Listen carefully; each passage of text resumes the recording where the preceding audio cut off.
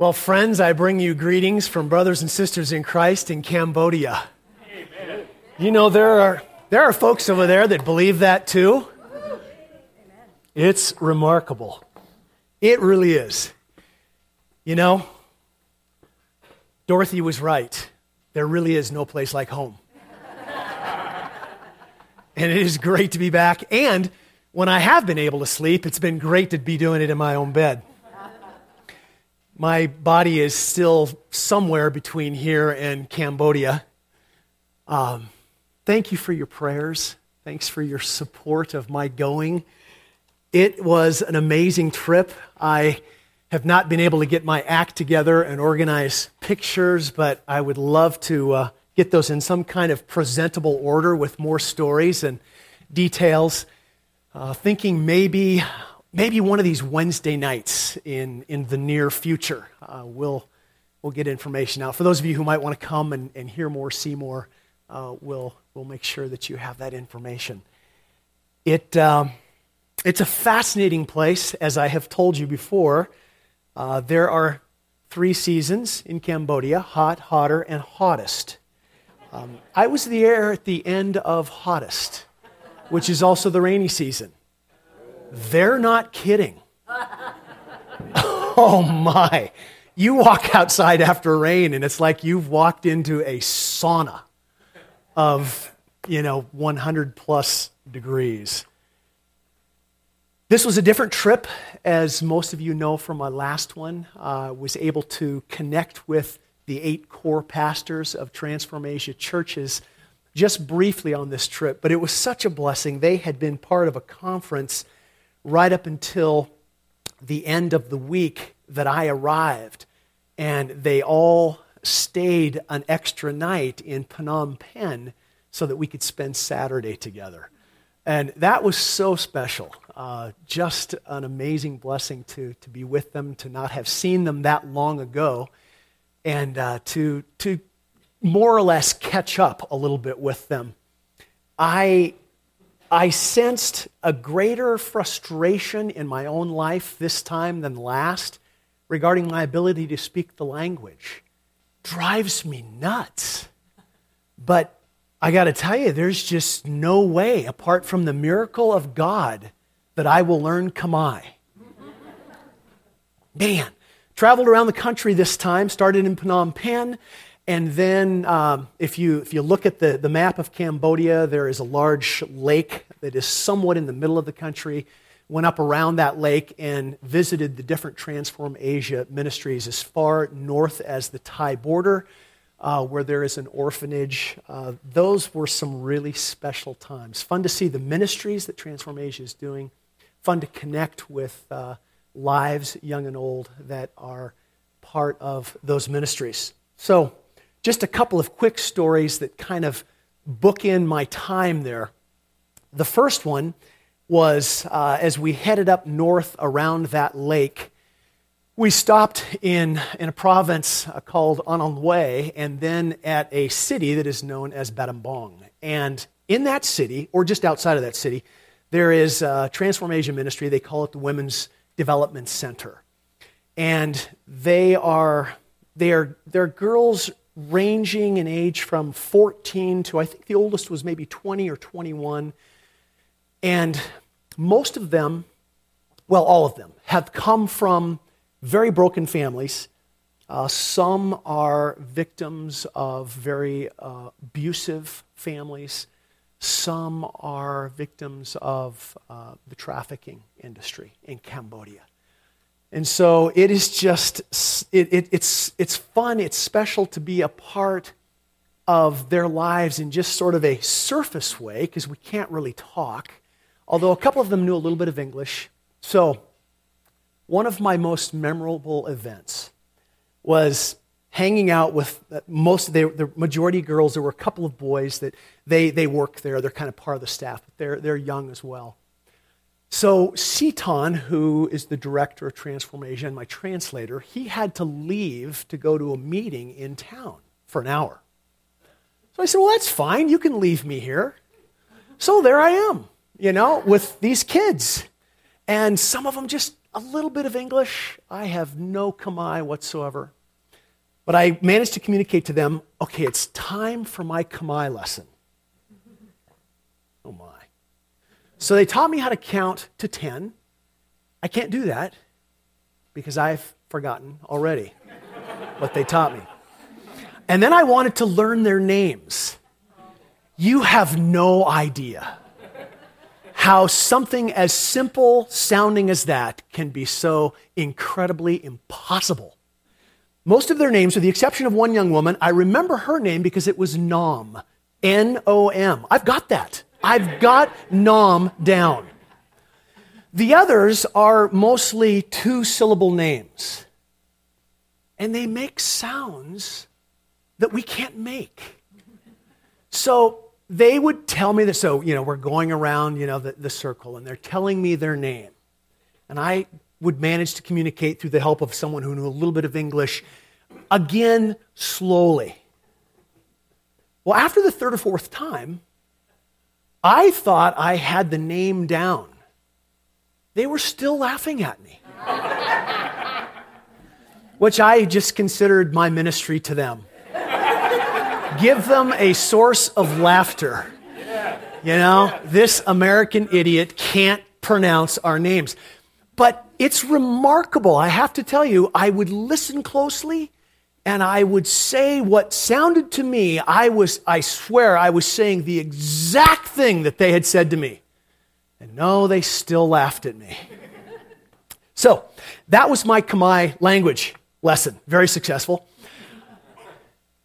Towards the end of the trip, I was back in Phnom Penh and went to be part of a worship where an English pastor friend of mine who was also in the country at the same time was preaching that morning, and he preached through a translator. But there were a number of Westerners in that small congregation as well. But I was struck with, again, just the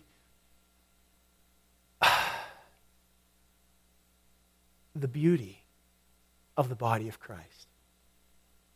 The beauty of the body of Christ as we gathered in this small building and just sang praises to the Lord.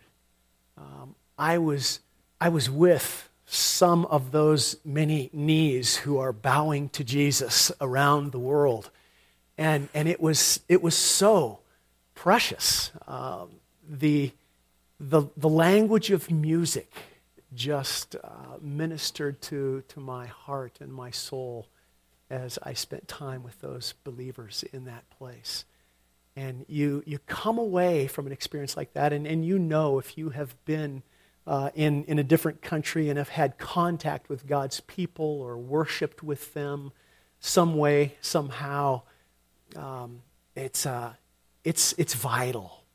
And it just sort of shapes you in a way that you can't undo. Cambodia is not an easy place to be a follower of Jesus. There is increasing unrest in the country. There has been conversation, and I don't know if it's official yet, but there's been conversation about the U.S. State Department adding Cambodia to its list of no-travel countries, or at least cautious travel. Now, I didn't sense anything as I was there, but talking to those with whom I could communicate, they feel a growing sense of unrest and pressure. It's very difficult to be Christian. It's a very Buddhist country, and for many who have chosen to follow Jesus, it is just automatic rejection from their country, from their families. One of the young women that I actually met her on my last trip. I didn't see her this time. She directs the children's, it's called the Joy Learning Center. And it is a ministry to these precious little children that live in the dump in Phnom Penh. And if you were to meet this young woman, her name is Sreyon. That would be for us Sreyon. That's a pretty easy one. Sreyon grew up in the jungles of Cambodia, and her father is an abusive alcoholic. Her family still lives in the jungle. She's a remarkable young woman. You would meet this woman and you'd just go, wow. She's, Cambodian women are very hard to peg in terms of their age. And of course, I don't ask unless they're really young. Seems kind of rude, but I know that Srayon is in her mid-20s. She looks like she's about 17. She speaks amazing English. She loves Jesus with a passion. She's the director of this ministry. In terms of Cambodia, she is just a remarkable person in terms of what she has accomplished and what she has in her life. And her father despises her. Not because of what she's done, but because of Jesus. Just has no interest in her Jesus and can't see how Jesus in so many, many ways has changed or made it possible to change for his daughter. So, a couple of stories that kind of bookend my trip. There'll be more pictures and stories. I'll get my act together and we'll plan that and let you know when that's happening. But it's great to be here. Thank you again for your prayers. Do you remember the creed? I believe in God the Father Almighty, maker of heaven and earth, and in Jesus Christ, his only Son, our Lord, who was conceived by the Holy Spirit, born of the Virgin Mary. Now there's more, but we're not going there. Well, that was good. I'm really glad you were heading right in there. I believe in God the Father Almighty, maker of heaven and earth. Earlier this week, I read this little story written by a dad about his kids and their relationship. He said, sometimes my kids will slip up for fun.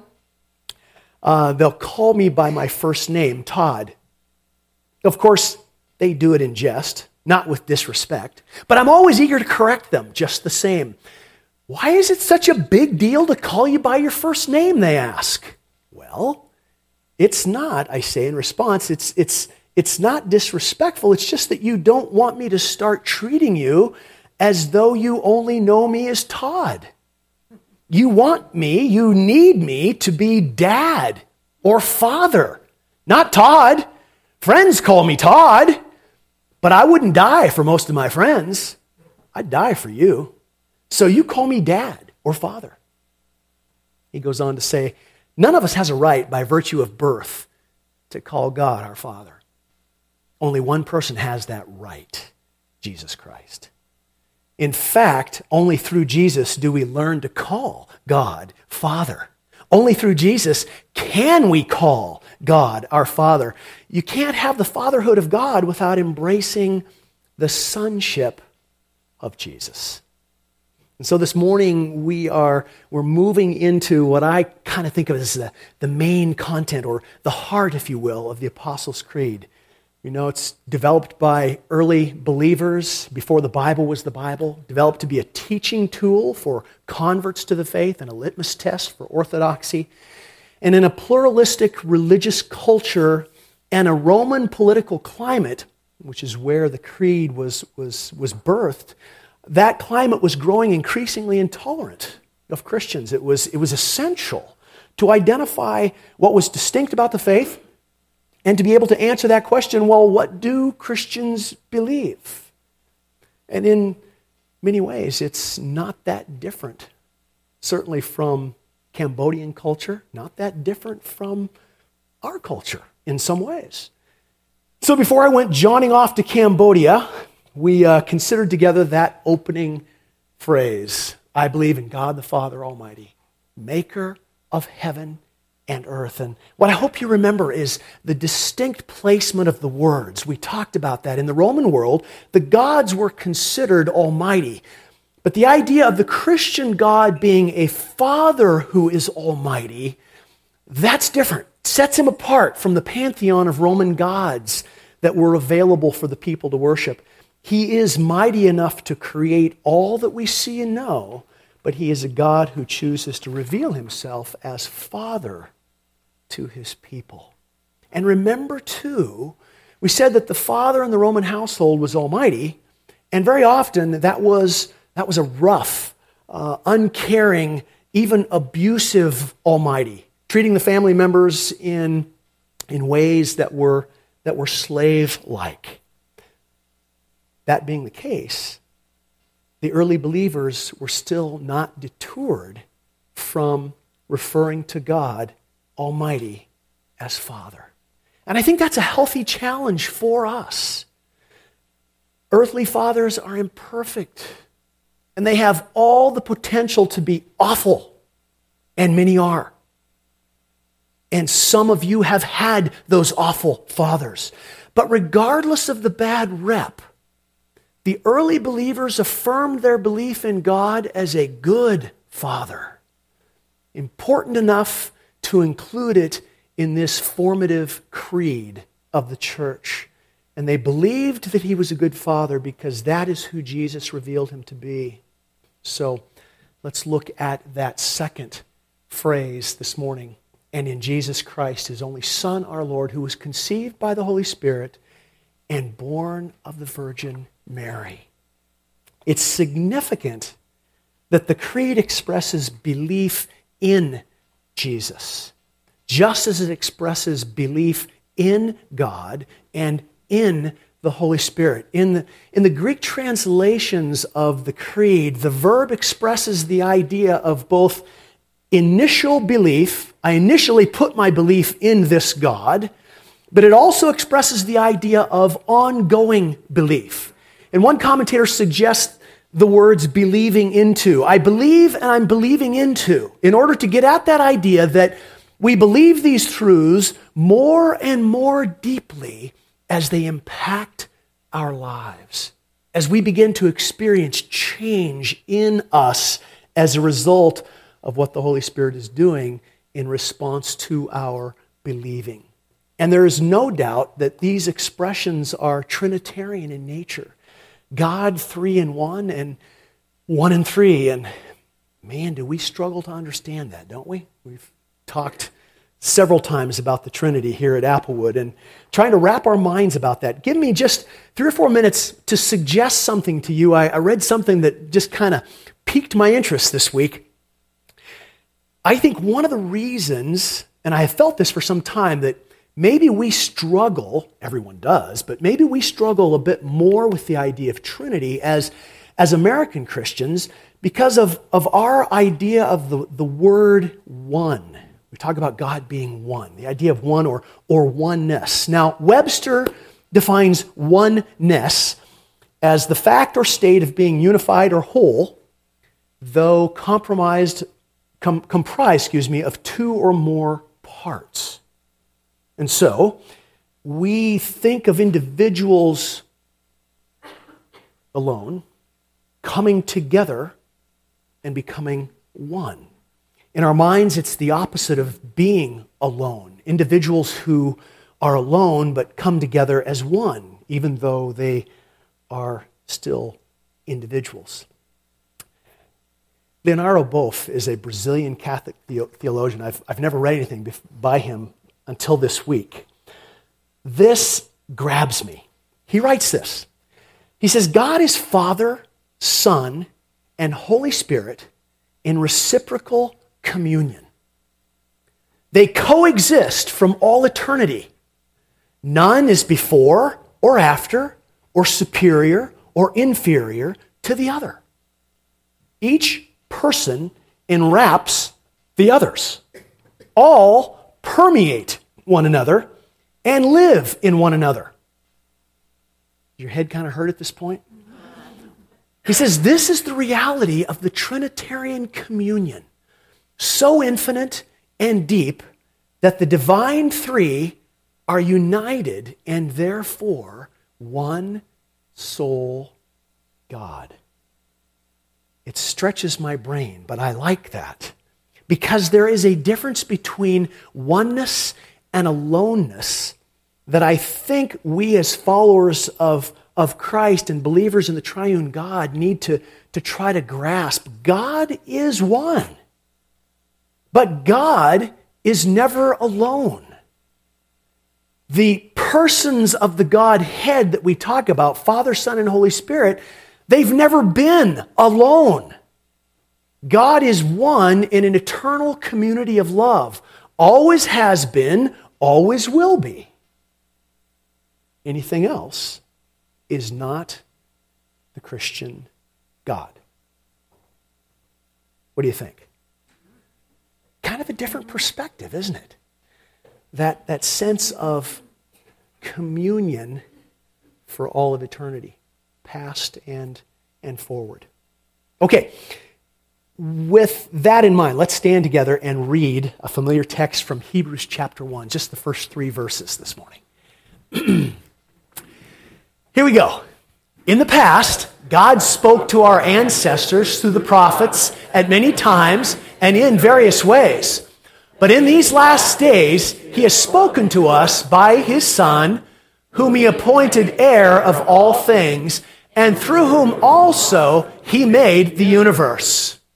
The Son is the radiance of God's glory and the exact representation of His being, sustaining all things by His powerful word. And after He had provided purification for sins, He sat down at the right hand of the Majesty in heaven. Hallelujah. All right. Let those words just kind of sink in for a minute.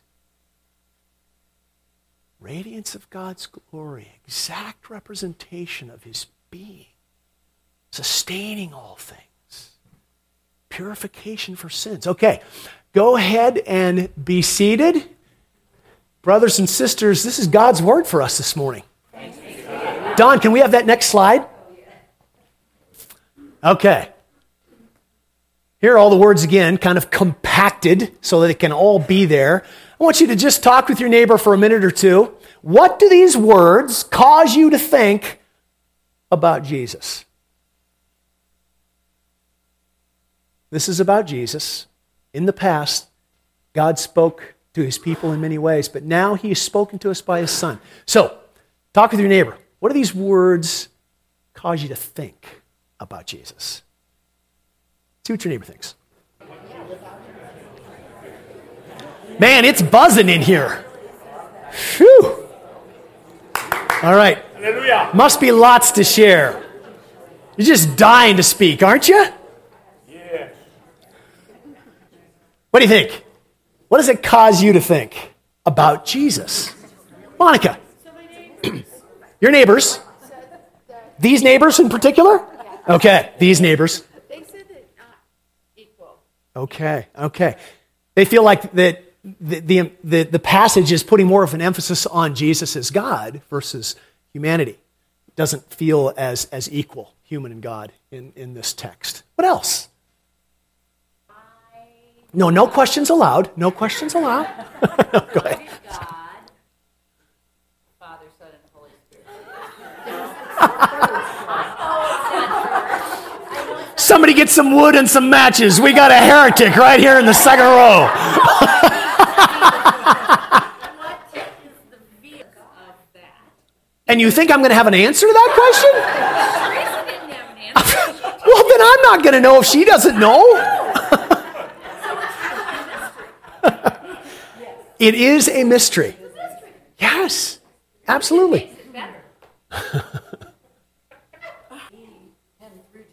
Okay. Did y'all hear that? We see God best through Jesus. Amen. We want to understand who God is. We see Him through Jesus. Peg. Are you asking me if there's a hierarchy in the Trinity? Oh. Okay. I think a couple of quick responses. Oh my goodness, it's 10:25. But you raise good questions because that has been conversation in the church for ages. I think where the church comes out is there's an understanding, at least in terms of our humanness trying to grasp the divine reality of the Trinity, that there is a sense of subordination within the Trinity, Son to Father, Holy Spirit making known the Father and the Son. But in terms of relationship to one another, I think most theologians would come out on the side of saying it's an equal community. Father, Son, and Holy Spirit, co-equal. That's an excellent point. Yes, yes. Good point. Good point. And that's communicated to us in language, and language itself is another limitation for us. But Doug's point, if you didn't hear him, good clarification is that we're talking about the incarnate Jesus primarily here. Jesus as the man, Jesus in the flesh. Jesus was pre-existent as a part of, coexistent in the Trinity before he ever came to earth. Karen, you want to say something real quickly? Was that you? Oh. What would you do? The only problem with that in church history, my brother, is that the fathers would not agree with that language because Jesus was not like a human. He was a human, and he was God. But you're going down the right path. We understand God better when we see God lived out in flesh and bones like us. Can we go with human nature? That ant nature thing bothers me. Our perception. Yeah. Which is what Doug was alluding to as well. Yeah. Okay, gotta go. Lee, it's a question, no. I'm going to say one thing. That's not a question. Jeez, he's the chair of the church. What can I say? It gets back to what Doug was talking about, and God. Yes. And again, the struggle of human language to capture that. I mean, that's what the Apostle John does all through the letter, the Revelation. I can't speak. When we read Revelation, we sometimes are trying to pin specific definitions on things, when in reality, we're reading something that John is struggling to describe heavenly realities, many of them in human language. Okay, I'm not looking at anybody's hands. No, Zach, we got to talk later. I'm sorry. All right. One word. I asked you, what does this cause you to think about Jesus? Everybody say it with me, special. Special. Yes. That's what is being communicated in this text. Jesus is special. In the ancient world, we know this from the Old Testament, people were anointed as a sign of being set apart by God for specific purpose. Kings, prophets, we see that throughout the Old Testament. The name Christ, which is really more of a description than a name, comes from the Greek word that's equivalent to the Hebrew word for Messiah. It means anointed or anointed one. Yes. The earliest Christians believed that Jesus was the Christ. He was God's anointed one, which means he was sent for a specific purpose, because that's what anointing signified. I think there's a powerful irony, if you will, in both name and office used together. Christ is not a last name. Jesus is not a first name. It is Jesus and a description of his office. Jesus means, it's Yeshua, Joshua in Hebrew, or that's what we would translate from the Hebrew into English. God saves. Yeshua. God saves. Christ, Messiah, means anointed one.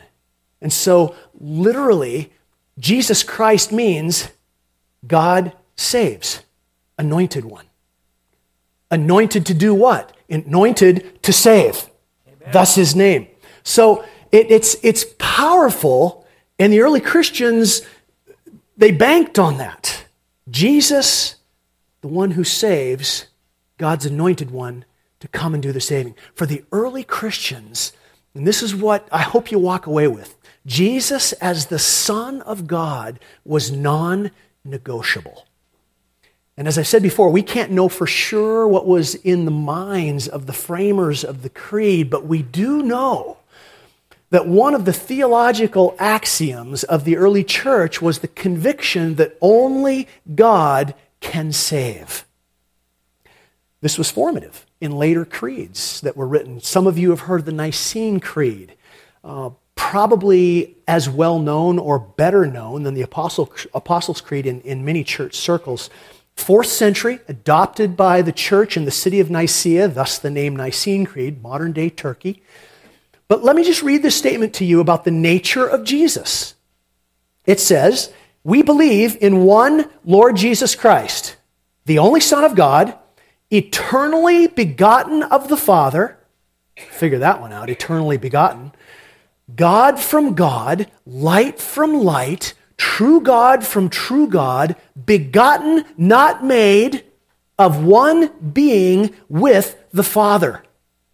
Through him all things were made. For us and for our salvation, he came down from heaven. The early church tried to put definition around what they knew to be true.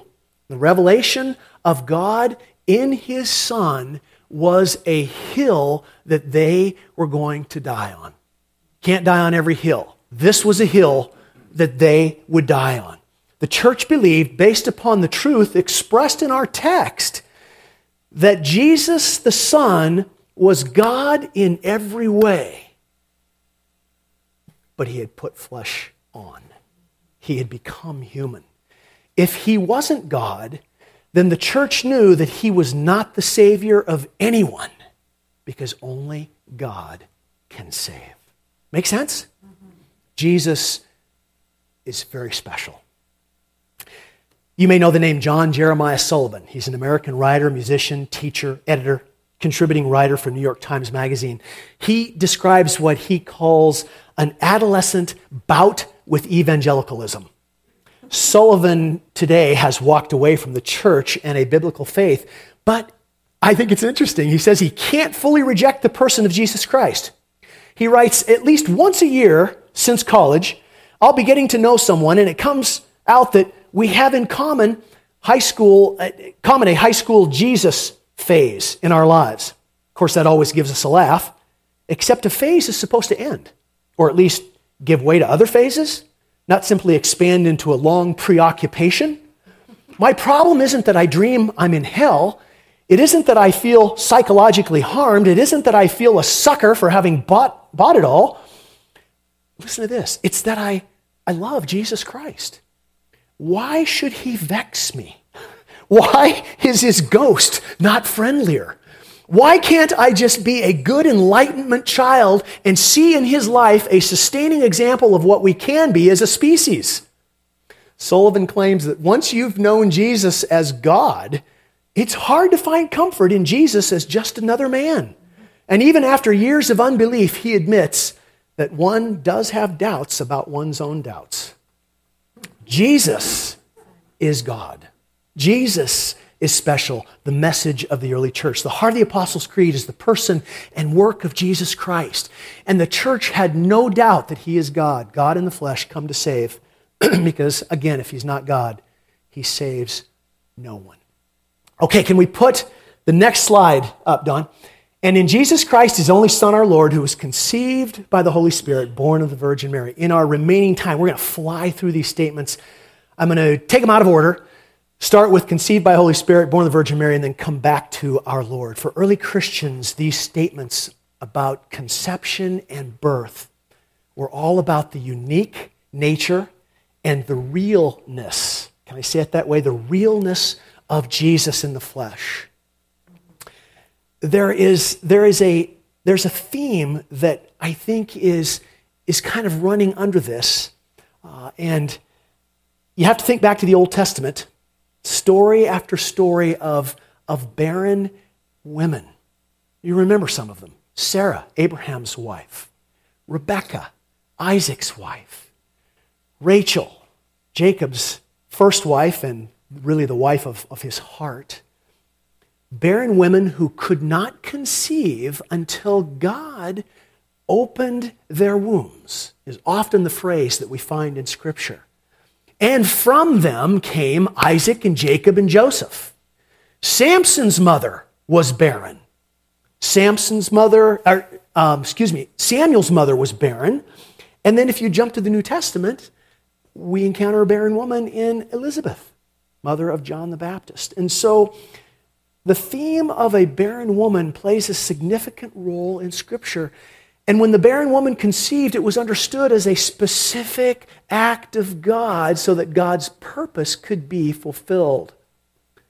The church understood that in the birth of Jesus. one commentator, kind of a new idea, sees Mary, the mother of Jesus, as the culmination of the barren woman theme in Scripture. Now, not barren in the sense that the others were, that they tried but they could not have children, but barren in the sense that she could not get pregnant because she had not been with a man. Those were her words to the angel. He writes this about the statement conceived by the Holy Spirit. He says, what is intended is not an explanation of Jesus' biological origin, which is where we tend to go as moderns. We look at it through biological lens. He says, rather, to make plain that just as in the past times God raised up leaders for Israel out of barren women who conceived by divine intervention, now the barren woman, par excellence, a virgin, conceives by divine intervention by the Holy Spirit. And the child she will bear will be not only exceptional but unequaled, the Son of the Most High, whose kingdom will have no end. Conceived by the Holy Spirit.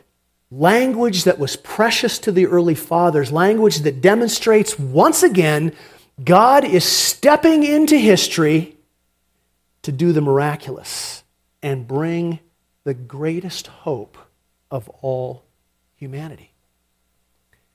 Born of the Virgin Mary. It's a line in the Creed that very likely was intended to emphasize the humanity of Jesus. Now, as odd as this may sound to us, in the early centuries of the Roman Empire, there is evidence from the manuscripts that suggests that one of the strongest challenges to Christianity was not from those who claimed that Jesus was merely a man, but it actually came from those who claimed that he was not really human at all. That it was just an appearance of humanity, that he was only a spiritual being that seemed to be human but was not. The early church said, no, that's wrong. The most prominent name promoting this, what they referred to as a heresy, was a man named Marcion. Lived in the late 1st century and early 2nd century. He denied the humanity of Jesus, and he had quite a following. It became troublesome to the growing churches. You might know the name Tertullian, African theologian, son of a Roman centurion. He was highly educated as a lawyer when he was converted to the Christian faith, and he became an avid defender of the faith. It's in his writings that we first encounter the word Trinity. Here's what he had to say about Marcion. He who represented the flesh of Christ to be imaginary was equally able to pass off his nativity as a phantom, so that the virgin's conception and pregnancy and childbearing and then the whole course of her infant would have to be regarded as imaginary. Marcion and those like him were not well thought of by the church. Some of the language is really harsh. It's kind of fun to read. He was referred to by some as a son of Satan. Evidently, his real birth was really important. The church affirmed it. The mystery of his birth. The Son of God became flesh, my friends. They knew that he came down the birth canal. They knew that that was bloody and messy. They knew that he nursed at his mother's breast. They knew that he needed to be changed because he pooped and peed. And they knew possibly that as a little boy, he probably peed on his mom while she was changing him. Because that's what little baby boys do. Human baby boys do that. Jesus was one. The church took his birth very seriously. And then the final statement in this clause, our Lord. We believe, I believe in our Lord and in Jesus Christ, his only Son, our Lord. Now, we say that pretty easily, but for the early Christians, as most of you know, living under the rule of Rome, it was radical. And these were considered subversive words. The title of Lord was first claimed by the Roman Emperor Domitian late in the 1st century, and his intent was to communicate that he was the supreme ruler. over everyone and everything. No one could challenge his authority. And this led to enormous persecution of Christians and Jews as well. The believers in God, Christians as believers in God and in the revelation of his Son Jesus, because they believed that there was someone who was higher than Domitian. This was not an innocuous statement. It can become that for us because there's not necessarily a price attached to it. But for many in the early church, it was a death sentence. Now, did you notice the plural pronoun? Our Lord. The creed is all about I believe. I believe this, I believe this, I believe this. I believe in our Lord. I think that's my favorite part of the statement. It's a reminder that I'm not following Jesus alone. That's right. You are not following Jesus alone. We are in this together. We are part of this great cloud of witnesses that the writer of Hebrews refers to that had pledged themselves to a life of faith in Jesus Christ. And that's important because if we're really going to be committed to living out the truth of Jesus as our Lord, then we're going to need to encourage one another and to support one another. A commitment to Jesus as Lord is the supreme commitment, my brothers and sisters. It's not just one of many commitments, all of them being equal.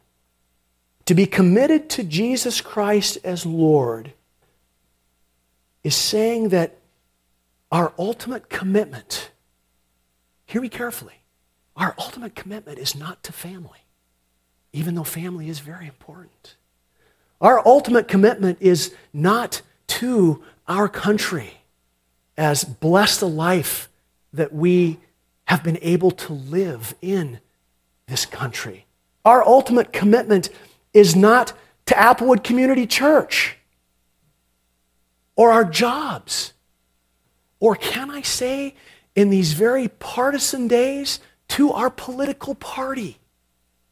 Our ultimate commitment is to Jesus Christ, the supreme ruler of the universe, and to his kingdom, the values of which are very different than the values that drive the kingdoms of our world. Amen. Hallelujah. To be committed to Jesus as Lord is to reject every other allegiance that calls to our hearts. That place where each of us feels that desire to be safe and secure and comfortable and thought well of. Jesus never promised those things on earth. What he promised was a place in his Father's house to those who were faithful. And the testimony of the martyrs in the early church, that is evidence that those people esteemed Jesus as the supreme Lord over life and death. And so I want us to close this morning with this last slide. Don, if we can put that up. Jesus said to those who followed him, "Why do you call me Lord, Lord, and not do what I say?" And he went on to teach that there will be many in the last day who will say to me, "Lord, we did great things in your name." And Jesus will say to them, "Depart from me, I never knew you." Amen. So we want to be people who take the seriousness of the Lordship of Christ into our hearts and our minds. We want to be people who, when we claim Jesus as Lord, we ask questions about, what does this mean in this situation? What does it mean in this relationship? What does it mean when I find myself here or there in this group or that group? What does the Lordship of Jesus imply in terms of what I might have to deny? Praise team, why don't you come on up and prepare us to close this morning. What am I willing to risk Do I understand what I am risking when I claim Jesus as Lord? Let's pray together. Lord God, these ancient words have been declared by your people for centuries. And I'm sure that there were many who didn't necessarily understand them.